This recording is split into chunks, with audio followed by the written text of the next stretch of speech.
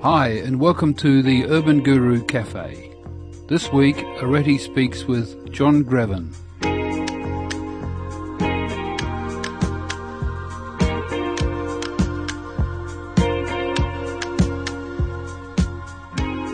You say about the inquiry method that there is no one to inquire, yet the inquiry still happens. When it is seen that the I that believes it is doing the inquiry is just a simple thought with concepts supporting it, then no one uncovered the false centre of me. Can you explain how there seems to be some process going on and things are happening and yet no one is doing anything? Certainly, and I think that's a wonderful place to begin. If you look around the entire market, there's all this self-help out there and ways of becoming and gaining and getting for yourself. The first steps in uncovering the truth of that are to begin the question of who am I?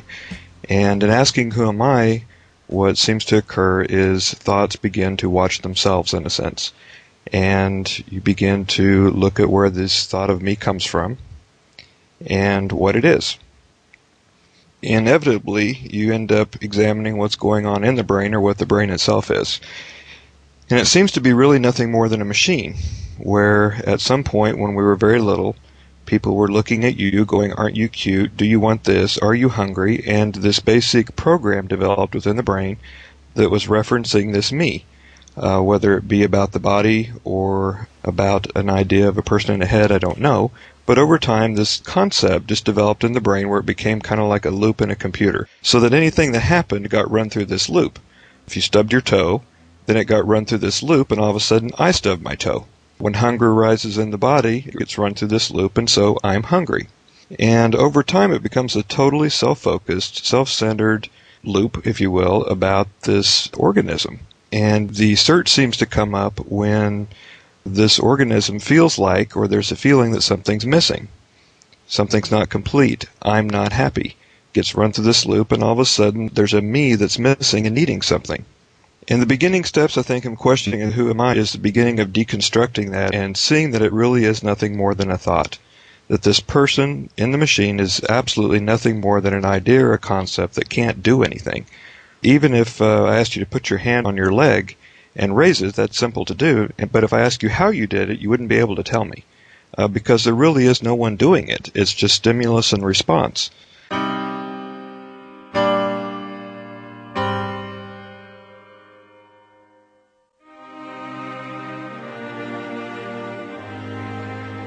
There's many things that go on during a day that we take credit for. I think probably the most dramatic example to consider is perhaps all of us have had experiences of driving down the road, perhaps losing control of the car on ice, or some car pulls out in front of you, and all of a sudden a million things are happening very quickly. You know, the foot goes on the brake, the car gets turned, and in a way that we can't even fathom, somehow the situation gets saved. And all of a sudden when it's over, there's this amazement at what took place, and then immediately this concept comes in of, oh, I can't believe I did that. And the fact is, at the time, there was no you involved at all. You weren't thinking about yourself or anything else. There was a pure response going on, but afterwards, this I comes in and claims it. In further looking at the thoughts, I think that we'll see that no one's thinking them. If I ask you to think of nothing but a table for 5 minutes, it's impossible, because the brain's going to come up with other ideas about the thing that's on the table and where you bought it, and you wish you had a different one, and maybe you should move it. Or it's going to move over to the chair, or the room it's in, or start thinking about something, about the football game that's coming up or something. There's no way to keep the brain still and on focus for any extended period of time, because there's no one in control of it.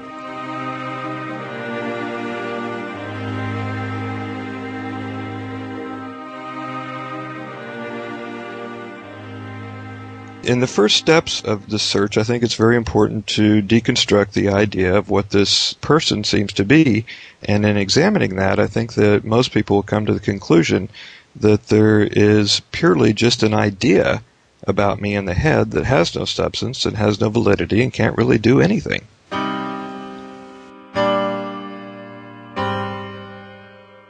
There are many thoughts that go by that don't get the me or the I attached to them. If you're watching a movie, for example, or involved in some activity or some game that's being enjoyed, there can be just a flow of the activity and a pure enjoyment going on of the activity without it coming back to me. After it's over, you may say, oh, I had fun, or I really did good, or I did bad, or any kinds of things can come up after that. But on occasion, and those are the times that we seem to be most at peace, and things seem to be moving most smoothly, is when that I is out of the way. It's when that I gets in the way, and all this extra processing comes up of what am I doing? Am I doing it right? What is this person thinking of me? Does this person like me? Are they going to like me if I do this or that? That's where things seem to stop flowing smoothly in a sense, even though that's part of the entire processing, and so even that is truly flowing smoothly. It just doesn't seem so to me.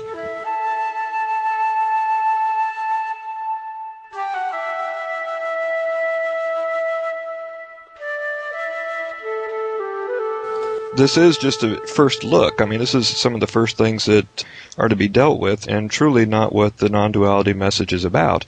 But it seems to be important to get over the idea of yourself, in a sense, where there isn't a somebody who's going to get this enlightenment thing, or somebody who's going to be walking on water after they get this enlightenment thing.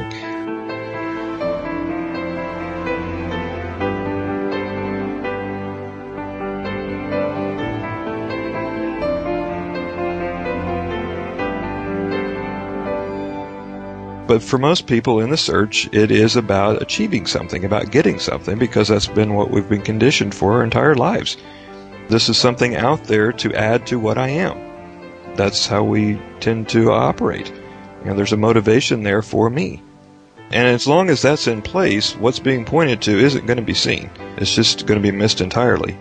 Because what this me is, being just a thought, cannot accumulate anything. There can be more thoughts. This concept of me can be refined, defined, changed into whatever, but that's still a change, and it's something new. So it's not what's being pointed to at all.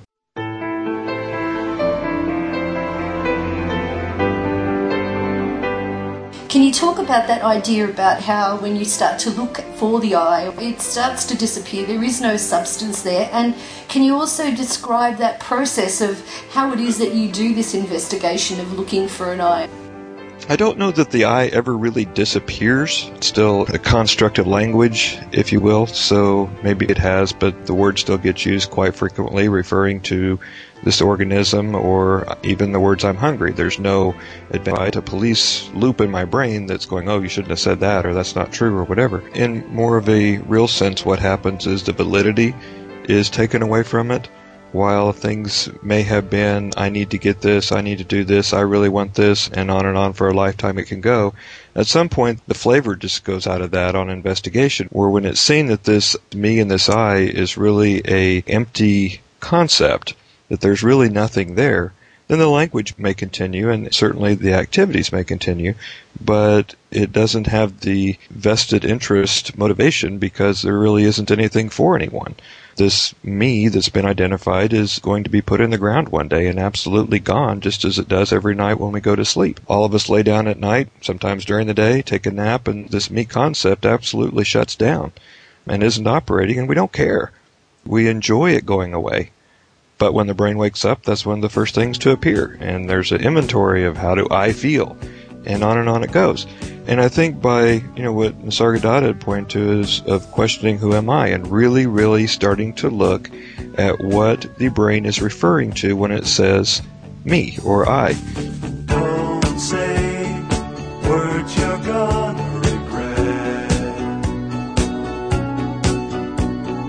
Don't let the fire rush to your head. People will say, yeah, but who is there to look? You ask someone to look and see and to question who am I, and they say, well, who's going to do that? Well, the same person that just got through asking me what they're supposed to do. As long as you think there's someone there that's searching, then try this. It'll deconstruct itself. There's nothing that I can give to you to make that better. You just have to do the work for yourself. To hang up on words like that and get cute, I think, is just playing a game. I don't have a whole lot of patience for it. Someone that's wanting to play that kind of game, they're not serious. It's the same old story coming round again. The tide is turning. So who am I? What is the brain actually referring to when we make that statement, or when we ask that question? I think that what people will discover is that it is really just referring to a idea in the mind, a thought construct, but it is based on something. Just like the word table refers to an actual thing, who am I, or I am, refers to something real, but it's something that the brain can't get around. We know that we are. There's an absolute presence that's undeniable. There's an absolute awareness that's undeniable. And so when we say I am, is that maybe what is being referred to? This absolute presence that's there. But because this absolute presence can't be contained in the mind, then all of a sudden the brain starts fortifying this position of I am male, I am female, I'm happy, I'm sad, I'm this, I'm that, when really all those things are just add-ons that aren't true, that come and go over time, even over seconds or minutes, but this presence remains constant all along. So I think that what people will discover is that this I am that's undeniable is still just an idea in the mind, but it's referring to an absolute presence that's there at all times. People in that silence of mind, it's obvious that there isn't any substance there to the eye, and then the mind will come back in and reclaim it. Like you say, the thought that self-realization has or has not occurred is just mental noise. So can you talk about that? The idea that it's mental noise is absolutely clear and obvious because there isn't anyone in the machine to get anything. And that's part of the message that most seekers, I think, actually ignore. Over and over and over, the people that present this teaching say there's nothing for you to get here. You're not going to become anything. The only promise that's in the whole thing is that it ends the search. And the search itself is a great deal of suffering, so I think that is probably the one and only benefit to the teaching, because even with this idea of self-realization, what's happened is a deconstruction of the idea of this me, so it no longer has any validity. In a sense, there is a knowing of this absolute that's present, that you are present, you are aware at all times, but there's no one to do anything with that. If there's no person, then who gained anything? If there's no person, then who achieved anything? If there's no person, then who has anything? So anyone that would step up on the stage or in front of someone and say to them that they have achieved enlightenment is, in my opinion, very confused on what it is that's being pointed to. And very misleading. And also manipulative. It kind of presents a picture that I've achieved something and can teach you how to achieve the same thing. But yet if we look back, it's always been the point that you are what you seek. It's already here and present right now. So if people would just stop and look, maybe deconstruct the idea of who this entity seems to be, that this me is really just a thought of my mind. And if I look at it carefully, I'll see that. Do I know what the next thought's going to be? Absolutely not. And if I don't know what my next thought is going to be, then who's thinking? And if we look to who's thinking, we find no one's thinking. So if there's no one thinking, then there's no one doing, yet the activities go on just as they have before.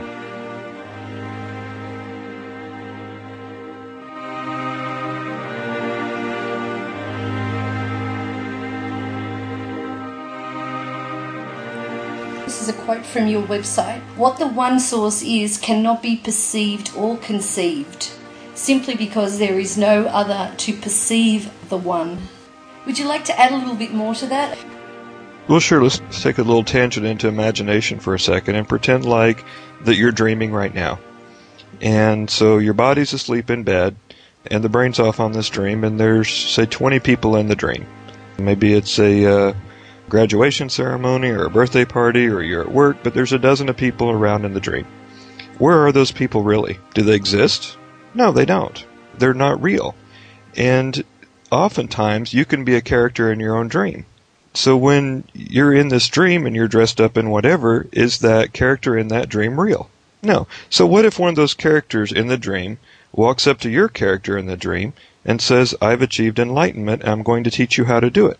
Is anything of any value happening there at all? Is anyone going to gain anything at all? No, absolutely not, because as soon as the dream is over, those imagined persons are gone and forgotten and no one cares. Okay?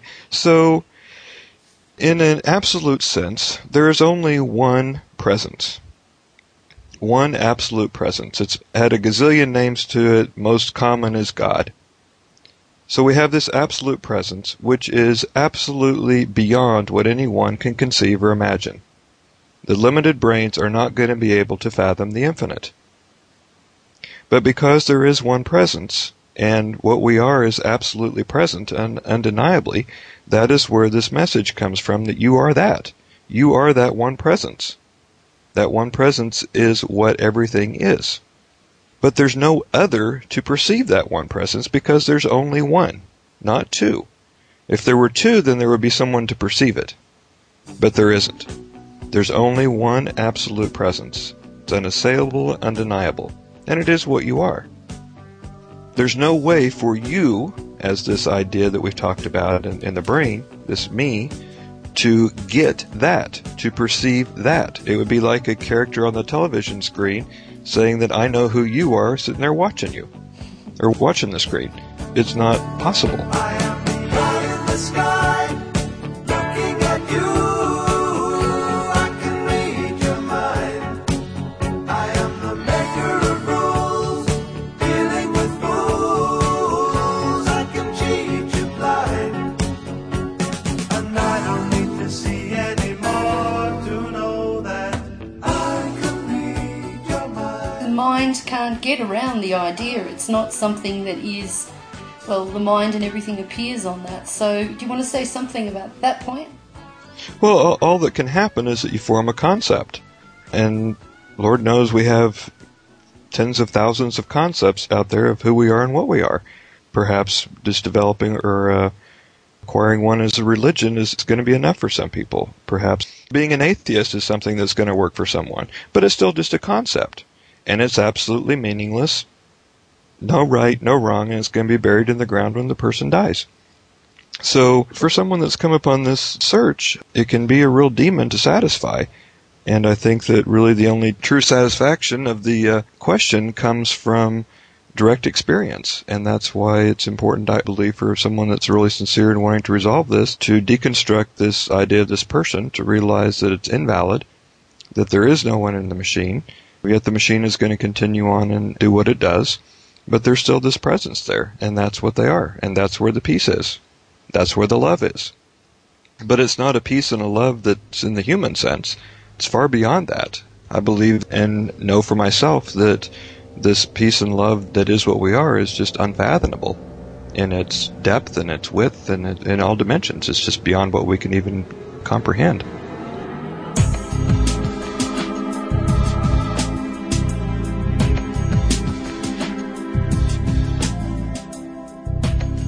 The idea that someone saw this eye is false. But it is a mental reconciliation, a paradigm shift kind of event that occurs at purely a brain level through examination that this eye isn't there, and so the brain gives up on giving validity to that loop, where it could have been very important previously or prior to examining that to extend one's life, to maintain ultimate health, to look for living forever, to do who knows what just to protect this me so that I'm safe and I'm secure and on it goes. Sometimes to some very bizarre extremes and sometimes not so much. I read somewhere, and I can't remember the exact quote or what it was, but it was basically, how do you find the person who's self-realized in a burning building? And they're the ones that aren't panicking, because there is a clear facing of the fact, die before you die kind of thing, that there's no one here that was born and there's no one here that's going to die. So that vested interest, that harshness that goes on in the brain about me just loses its flavor. And not that things don't still run through it, but it's just nothing sticks there anymore.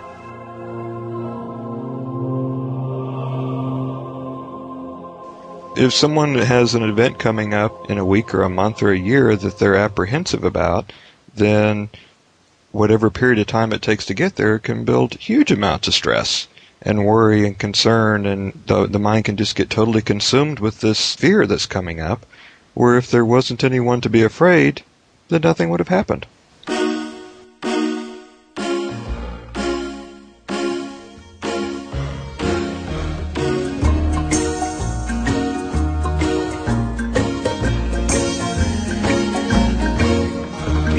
first heard these words like, look at who you are, who is this I am, I had no idea. It's like, how do you do that? And really, it's just start doing it. Ask the question, who am I? Because the brain is actually a remarkable tool. And when a question's put to it, it looks for an answer. You know, if I ask you what your favorite flavor of ice cream is, then immediately the brain goes to work.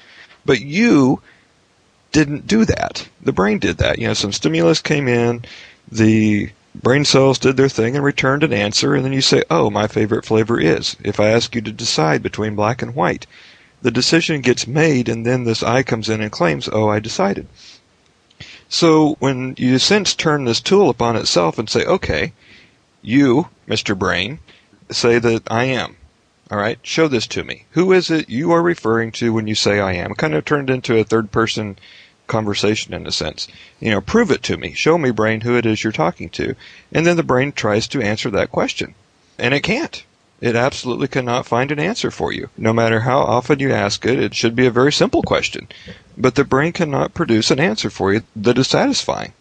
And so, in a sense, it begins to give up. I don't know how many people might have seen the movie War Games, but there was a scene at the end where they put this supercomputer to the task of playing tic-tac-toe. And it finally realized at the end that there was no way to win this, and so it gives up. And it's the same sense that with this question over and over and over, and a sincerity to it. Maybe asked intensely sometimes, other times casually, but keep the brain working on it, it'll eventually realize that there's no one there. And when that happens, then there's a letting go, a minimizing of the whole me concept that's running through the brain. And the suffering that goes with it. Exactly, because if there's no one there, then, you know, stuff happens and stuff happens. That's about it.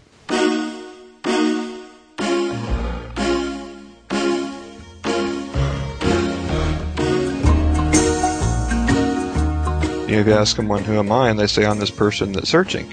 Say, okay, was this person there a year ago?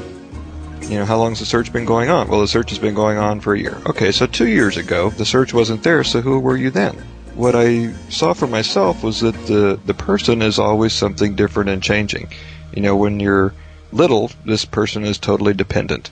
And who knows what the thoughts are that are going through the head. But, you know, as you get a little older, it becomes more sophisticated, and playing becomes all important. And then friends, and then relationships, and then career. And this is what people tend to identify with as who they are. You know, I'm a husband, I'm a wife, I'm a, you know, in this career, whatever. But that isn't really true. Because if those things went away, the person would still be there. Yet, what is this person? Who is this? And it's getting beyond just a superficial answer and really get the brain put to work. You know, don't give me something that it's doing. Give me something that's real. One of the things that they often say too in non-duality is about being there with the senses wide open. So in a way, the only reality is the reality that is there prior to any interpretation that the mind can come up with. So the answer you're looking for is not going to be something that you find with the mind, is it? No matter what comes up, it's still just appearance. Part of the non-duality message is that anything that has a beginning also has an end. Anything that has a beginning isn't real, isn't what's being pointed to. So all of the things that the brain deals with, as far as ideas, as far as what I've got, who I've become, whatever, they had a beginning, and so they're going to have an end. They're not real. And in the book I talk about that is just appearance. So the idea that I am enlightened, or that I am seeking, or that I'm not interested in the whole subject is just appearance. And it's all happening within that absolute presence awareness that we are. And it doesn't define who we are. Nothing can, because there's no one there to define it.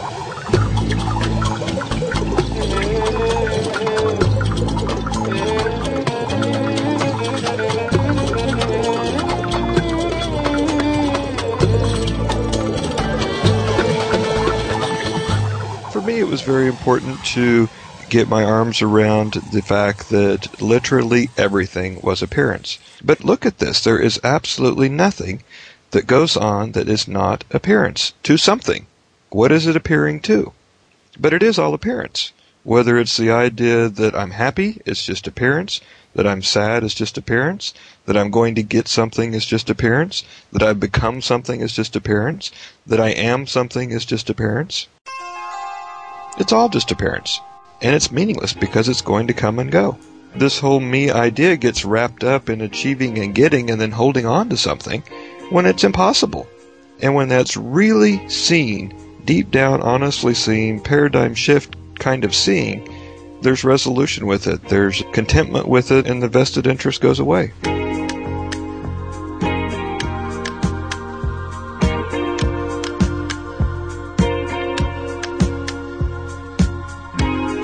First, we examine and deconstruct this idea of me. Then we recognize that not only this me that was supposedly there, but everything, literally everything else, is just appearance. And then we say, okay, appearance to what? Appearance to what? What is perceiving? This I thought cannot perceive. We say I see, but this I thought, a thought cannot perceive anything. So if it's saying I see, then it's going through that loop. It's already a brain thing. Seeing through the eyes is still just appearance to what? What is all this appearing to? And the best pointers are from modern day would be from Bob and people like John Wheeler and that kind of thing. And the words presence awareness. Those are really powerful pointing words. And it isn't I am present, because that's still someone trying to claim something. But just an absolute presence, an unassailable, untouchable, unknowable presence that can't be brought into the brain. But it's truly there all the time, never coming, never going, never any different one day from the next, not different before the search or after the search. Just an absolute, unassailable presence. And the same description would go to the words awareness. Always on, unchanging, untouchable, regardless of what the appearance is, that presence and awareness remains constant, unmoving, unchanging. And it isn't touched whether this search is completed or not. It is what you are, as best it can be pointed to. They are pointing words. They're not the absolute. They aren't the thing. They're just words, but they are pointing to something that, with giving attention to, can be recognized in a sense. So that people know that there is something that is beyond what they can perceive and conceive that they are. It's obvious that I am present. But what is that presence? How could you put it into words? All we can do is say things like, it's there all the time, it doesn't move, it doesn't change, nothing touches it, doesn't seem to have a beginning and an end. And it's clear that this presence that's here is everywhere else also. And it's not inside me, it's not outside me. It doesn't have a location. It's not a brain thing, it's not a thought, it's beyond that.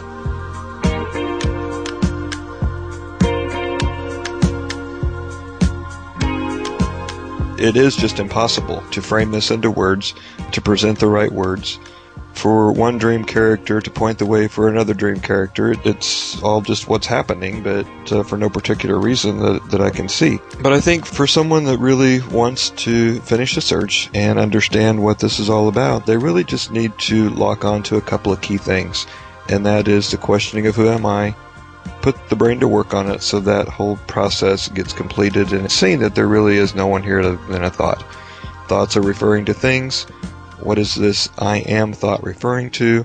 And then to begin seriously considering the words like presence awareness, the pointers like presence awareness, and not to get wrapped up in trying to claim something of I am present or I am this or I am that, because that's still just a brain thing that's not going to give them resolution.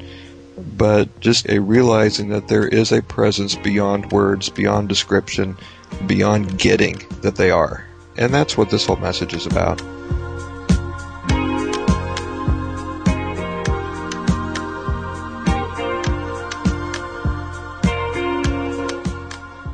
I spent about an hour with Bob in Chicago, and he did that, the full stop business. And for me, the way I interpreted it, was just like, the brain was running and running and coming up with questions and asking things, and he would talk, and then he'd just say full stop. And that full stop, to me, meant, just kind of like stop the activity, stop the thinking, whatever. And when that happens, there was a realization that presence, that awareness was still there. Even though the mental activity had seemed to subside, there was still this presence awareness. And to me, that's what Bob was pointing to. I mean, I certainly don't want to speak for him, but my understanding of what he was saying was just to, when you come to the stop, it's to recognize that there still is this presence awareness.